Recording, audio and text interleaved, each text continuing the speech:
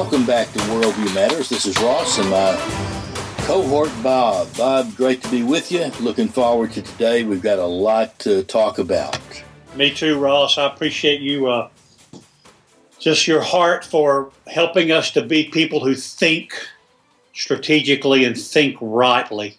Well, if there's ever a time to do that, now is the time. I mean, all time is, but what we see now is a tremendous diversion of the thinking process of people. We see people going in wild and crazy directions. You know, we took a couple of weeks off from the New Age discussion we were having and talked about Easter and the reality of the resurrection. I think it was very important to do that because without the resurrection, Christianity is a hollow. It's only a religion. It's not a faith. It's not a person. But with the resurrection, it is critical and on point. Well, I think those were very important shows that we did, and I hope that our listeners, if they haven't been able to go back and access those, will, because as you say, there's either Christ was raised from the dead, which gives us all hope for being raised from the dead one day, or he wasn't. And if he wasn't, then everything that Christianity believes is really just a house of cards. It collapses on itself. But, you know, Ross, is kind of interesting because we've been talking about, in some ways, about individual worldviews, but we've also been talking about how Western civilization has sort of gone through transitions of worldviews. And it's kind of ironic because the topic that when we talk about the topic of the New Age, in a sense, Ross, we've kind of come back full circle in Western thought because, you know, our modern dating system, we're in the year 2013 AD, Anno Domini, in the year of our Lord. Everything that's westernized dates from Christ's birth and his life and, of course, his resurrection. But and the worldview has been shaped by that in the West. It's incredible how the church for 1,500, 1,600 years was the dominant worldview. Biblical theism manifested through the church was the dominant worldview, replacing an old paganism, Greco-Roman pantheism, which was built upon Babylonian and Egyptian paganism. But what's happened, Ross, is that we've come full circle because the New Age is really nothing but neo-paganism. It's the old paganism, but it's got a new face. It's been dressed up, cleaned up. It's got some scientific garb on it, but it's the same old religion that Christianity replaced back 2,000 years ago. So, boy, we're in a pivotal place right now, I think, in history and also maybe in our culture for sure. Well, worldview and diverse worldviews are really affecting everything that's happening to us today. I mean, it invades our political system, or it defines our various political systems, economic systems, philosophical thinking process. And so as we've become more global, we see the diverse ways that people are thinking across the globe. And really that fits in, I think, to what you're saying about this New Age movement, because it in and of itself has permeated the thinking all across the globe. You know what's so amazing about that is, you know, the thing that's in the news before us right now is all the hullabaloo with North Korea. And, you know, that's going to it's going to stay around, but it's also, you know, the particular crisis we're facing right now will probably abate in a similar way that we see some of the crises in the Middle East emerging and then abating, et cetera. They're going to get probably worse and worse until history comes to some kind of a close. But what's interesting about all this is we've been talking about the fact that the Eastern worldviews have merged West. At the same time, Western worldviews have merged East. And so there's this mixing. Some of the responses of the Chinese government to North Korea and what's happened, they haven't come out as strong as they probably need to, but it shows how Western thought has been influencing Eastern thought and vice versa. We're living at a very, very intriguing time in world history for all the reasons you just mentioned. Well, the China situation with regard to North Korea, certainly there is no island anymore, and China is looking at it, I'm sure, not only militarily, but from an economic standpoint. And the last thing they want to do, probably, is get the U.S. engaged in a war in North Korea, because economically that could impact them with all the money they have loaned to the U.S. And so, absolutely, you got a witch's brew here. Yeah, we do, and it's going to be interesting to see how this mix sort of manifests itself in the days ahead. These are both exciting days, and they're very frightening days that we live in. But underneath all of this, as you and I continue to keep bringing our listeners back to, underneath all of the things that we see on the political nation-state arenas, there are these worldviews, these thought systems that everybody's got one, and we all filter the world and the reality through the lens of our worldview. In the Korean situation, I think you have another factor there. Now you have a schoolyard bully who certainly did not do anything other than be his father's son to get where he is. And so he's got to exercise whatever strength he can exercise and show himself strong to the world in some way. So he's rattling cages, probably to get money, but also to show that he's one tough guy. So you've got that other emotional factor involved here. But probably down through the ages, there have been people like him that had to be the schoolyard bully and show themselves strong. But you've got a witch's brew with a lot of different mixtures involved here from a global standpoint. You're exactly right. Well, talking about the bully, every man, whether he's the head of a nation state or whether he's living by himself in his mother and father's basement, every man perceives himself as being in charge of his own reality, in charge of his own destiny.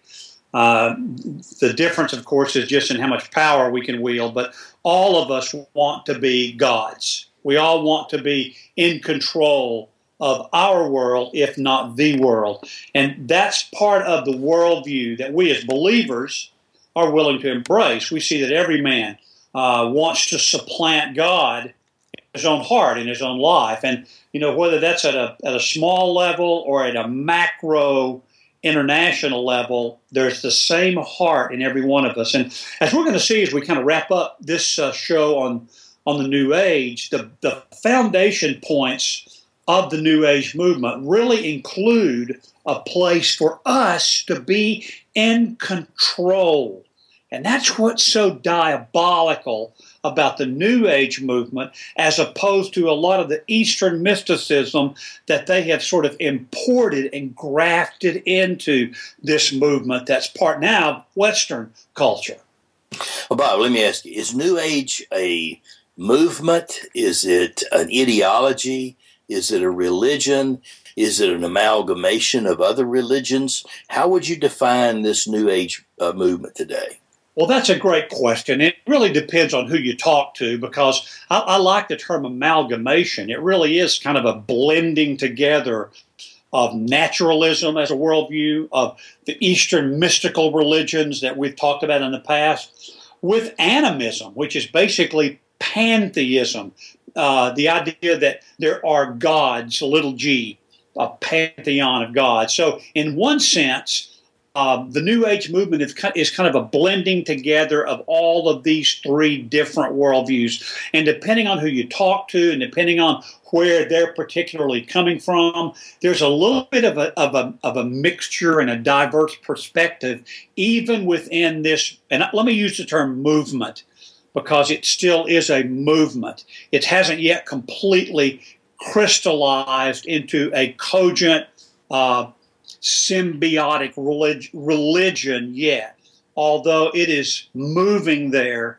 more and more every year. And some people would already say it is a religion, but it's kind of interesting. The person on the street might not look at it yet as a religion, but it certainly is a worldview. And there's 5 or 6 different things, beliefs that are embedded in this system that make it a very cogent worldview, and one that we can talk about on this program. So the tenets, there were 6 basic tenets, I think I hear you saying, and those tenets define the larger view of naturalism or the New Age movement. So is there consistency, before we get into those, is there a consistency of both understanding and belief of these 6 points, or are they points that simply have been extracted from the various components of belief within the New Age movement?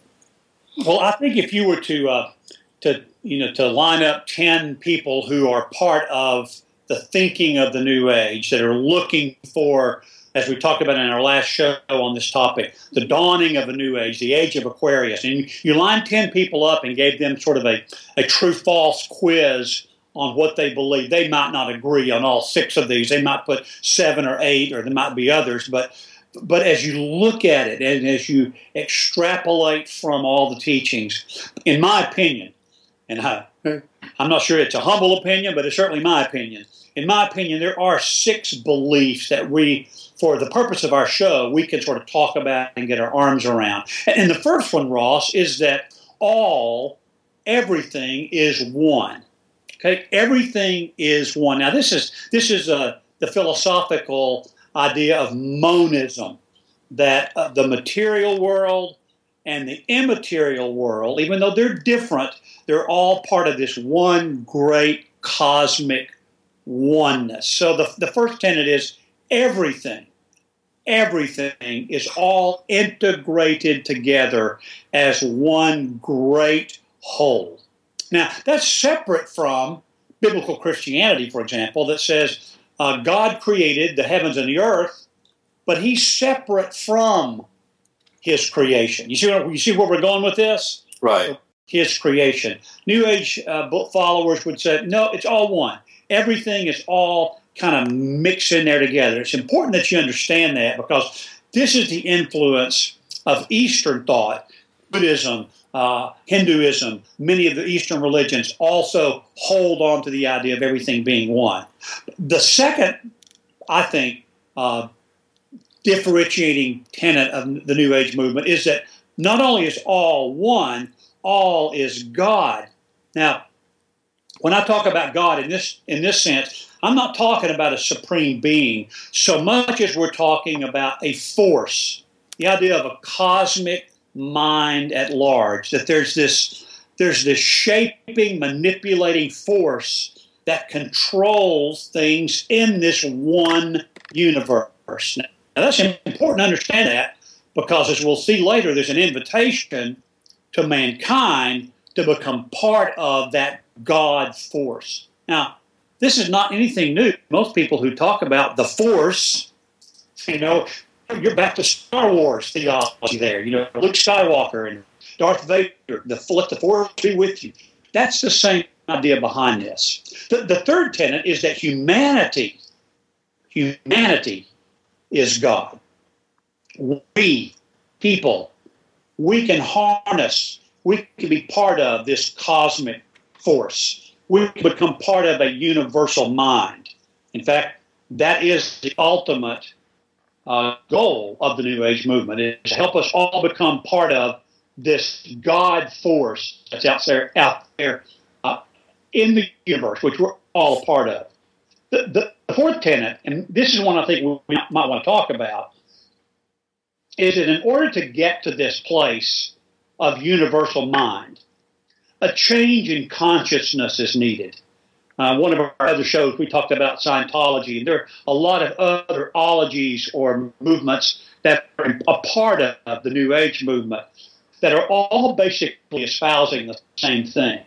And that is that people have to have their mind or their consciousness altered.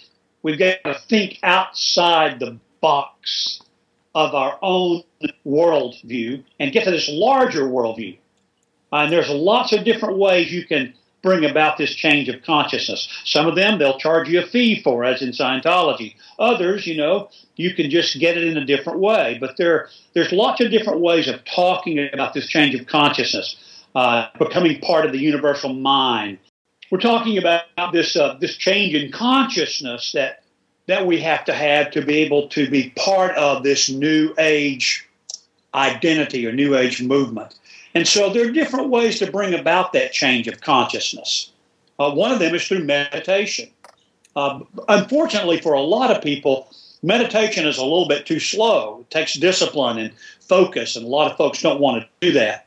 So a second way of altering your consciousness, and Ross, you and I were alive back in the 60s. We remember Timothy Leary and his more than an invitation. It was a suggestion that drugs can alter your mind. That was the dropout and light up and whatever, I think it was. Yeah.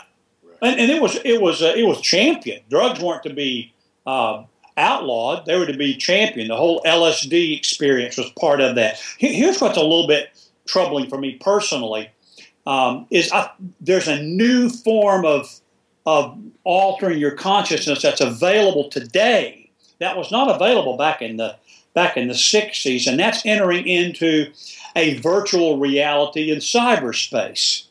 There are many, many people that are going online and becoming part of larger communities where they lose themselves and they become actually someone else in these cyber worlds. They have an avatar that's part of that. And this is now being, in fact, this is called by Doug Grucius, one of the thinkers of behind worldview. He actually calls this techno-shamanism. It's the idea that people can enter into this altered reality on the internet. Now, I know a lot of our listeners, or some of our listeners, may be playing online games or be part of some kind of an avatar experience. I'm not saying, just for the record, that people who play games online or have play cyber realities are part of the New Age movement. I'm just saying that's one of the ways by which we can access this change in consciousness. And it's really important that people realize that that's one of the goals of the New Age movement. Does that make sense? Well, I understand what you're saying. Does it make sense to me? Absolutely not. It seems so wild to think in those terms. As I compare this with Christianity, I keep saying you got to come back to origin, resurrection, and make those comparisons. I know there's a book written that I don't have enough faith to be an atheist. Now this is a sideline to that, but it is really hard to understand how a person with a conscious mind could believe these particular things. Well, here's what you have to realize is that the culture that we live in the West has moved significantly in the last 100 years, so that the idea of absolutes, of linear thinking, of some kind of a supreme law-giving God, those concepts have been lost to a lot of people's reality. And that's the overlap of Eastern mysticism. That's the Eastern thinking, which is that there is no absolute. And Hinduism is really part of that, because Hinduism has, they will say, well, you believe this is your, I believe that too. So they amalgamate all these different views into one. So Hinduism is really a smorgasbord of probably every religion, from conservative Christian theology to the New Age movement. Well, what's ironic, and you're making this point, is that Eastern mysticism certainly is an origination point of this thinking that there are no absolutes, anything goes. But as we talked about some of our earlier shows, so is naturalism. naturalism is basically the worldview that says nature or matter is all that exists. There's no creator God. And so in a material system, there's no accountability. Evolution is what is the force that drives things along. There's not a law-giving God. There's not an absolute God behind this. And so what's happening here is you're weaving together the naturalism of the West with the mysticism of the East, and you're ending up with this New Age amalgamation, this New Age blend, which leads to the fifth tenet, or the fifth principle espoused by the New Age movement, and that is that all religions are one. Whether you're a Hindu or you're a Christian or you're a Jew or you're a follower of Islam or you're an atheist, you're a materialist, everything is in the process of becoming one. And if we can just help people understand that, if they can become enlightened, then the world is going to end up being in a better place. Now, we talked about this a little bit in the past, but you see where this goes in terms of Christians can't hold to that worldview. Christians can't say all religions are the same because we follow a Christ who said, I'm the way, the truth, and the life. No one comes to the Father but through me. That's exclusivistic thinking. It's not this inclusivistic thinking that's part of this New Age amalgamation. So Christianity we come at it from a logical standpoint, and Eastern religion is illogical. So there is no absolute, and we believe there is an absolute, and we are in search of that absolute and everything that relates to that absolute. And God's at the center of the absolute. So these are two diametrically opposed as far as the East is from the West, so to speak. Well, I think any followers of Eastern religions might take umbrage with you about saying that their religions are irrational. I think they would probably say they're trans-rational. There's a logic embedded in the system, but the reality is above. It's an uber rationality, if I can quote our German friends. There's a sense in which what we can believe is beyond our ability to understand in totally illogical, rational, physical universe. We have to transcend that. You see why this is so murky and so hard to get your arms around, Ross? There's a blending together of East and West that really does make this very challenging to understand and talk about. But there's a sixth tenet in the New Age movement that is especially troubling to me personally, and that is that there is a cosmic evolutionary optimism that's being offered by the New Age movement. See, in the old Eastern mysticism, we all became part of a whole in which we lost our personal identity. Bob ceased to be Bob. Ross ceased to be Ross. We just became part of the overarching part of this existential, supra-existential world that we're living in. But in the New Age thinking, we can now be part of that overarching oneness and yet still retain our individual identity and actually manipulate and change the universe. Now, this is what's new about the New Age. But for this to happen, a shift has to occur. People have got to change the way they think and become part of this cosmic reality.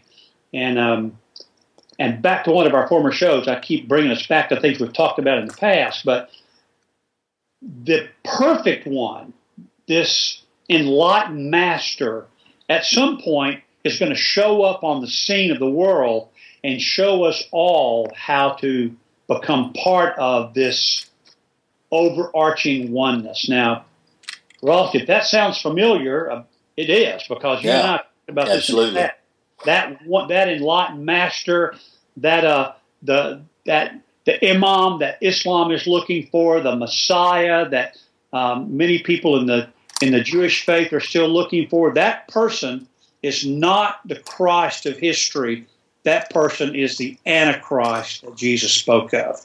And so all of these rivers are flowing together, and it's got some pretty sobering, even sinister overtones to it. Wow.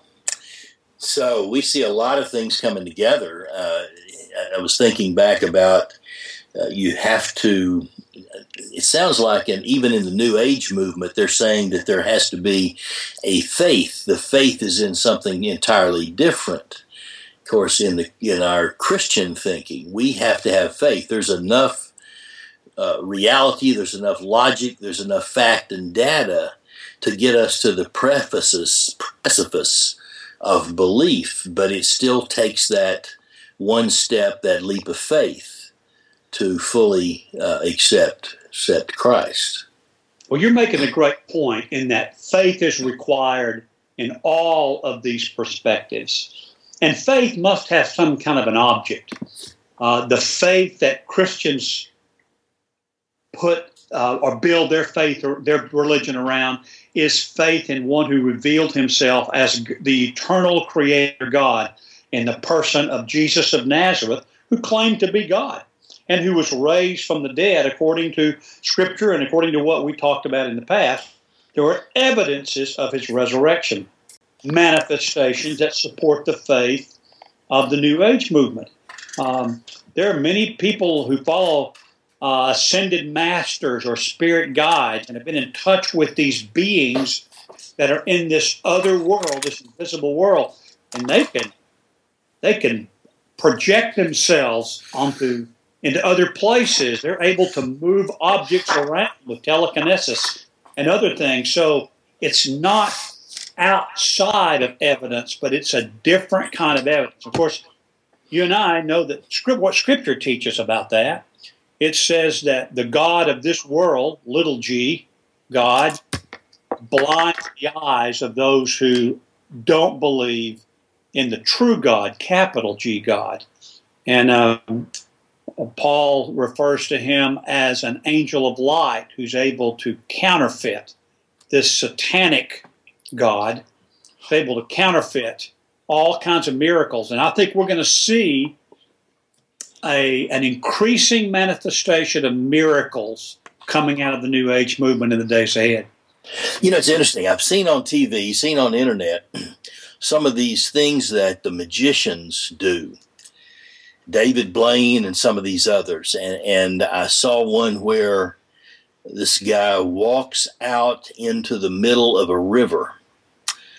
And I say, well, he's got rocks underneath there, and he knows exactly where the rocks are. You see someone who walks through a glass. And I say to myself, what is the trick behind that? How are they doing that? Because we know that neither of those things are possible. And then I step back and say, that's interesting. Is this little g, the God of this universe, enabling certain things to happen, and it actually is happening? I know that sounds kind of nutty, but maybe you could speak to that issue, Bob, your viewpoint. Well, I think that there are entertainers who are out there in the public arena that we've referred to them as magicians, but in actuality, they're illusionists. Right. They create these elaborate tricks that are just really perception altering. We in some of the shows have revealed how they do some of those tricks. By the way, many of these illusionists are very, very, very protective of the trickery behind their illusion. But they say they're just illusions. It's sleight of hand. It's I can pull a quarter out of one of my grandchildren's ears because it's a sleight of hand movement. They can't see it happening. But there's another realm. And I know we're just about out of time today, Ross, but the magician is a different kind of artist, if you would call it that. There are magical arts that have been able to be accessed throughout the centuries that are tied back into the old paganism we talked about earlier. And these are not just illusions. These are powerful spiritual manipulations of the physical realm. So the invisible spiritual realm can affect the physical material realm. Jesus did miracles. Satan can also do miracles, but not the same kind of miracle. And so for our listeners, I think we're going to see more and more, not just sleight of hand illusions. We're going to see actual manifestations of the spirit realm affecting the physical realm in the days ahead. We need to be on guard against that. Well, Bob, I don't know if this is the place to end or this is the place to start. Certainly, we've opened up what may be a can of worms here, but you've given us a great overview with these 6 points of this New Age movement, and it gives us a lot to think about, because it really is something that's permeating the entirety of our civilization today. So we have a lot to think about. We'll come back to some of these points again in future shows. We may even come back and do another show at the end of this, but we hope our listeners will be back. We'll pick up here and we'll add some things to what we've talked about today, and we look forward to having you back. Thanks so much to JP and James Spann for the opportunity we have to do this show. Big Brains Media is a growing phenomenon across the country, and we're grateful to be a part of that. We ask you to go listen to some of the other shows. Go to bigbrainsmedia.com, and you can see all the shows listed there and listen to any of them on the website, and they are also available on iTunes. Bob, great to be with you again. Look forward to next week. Thanks a lot, Ross.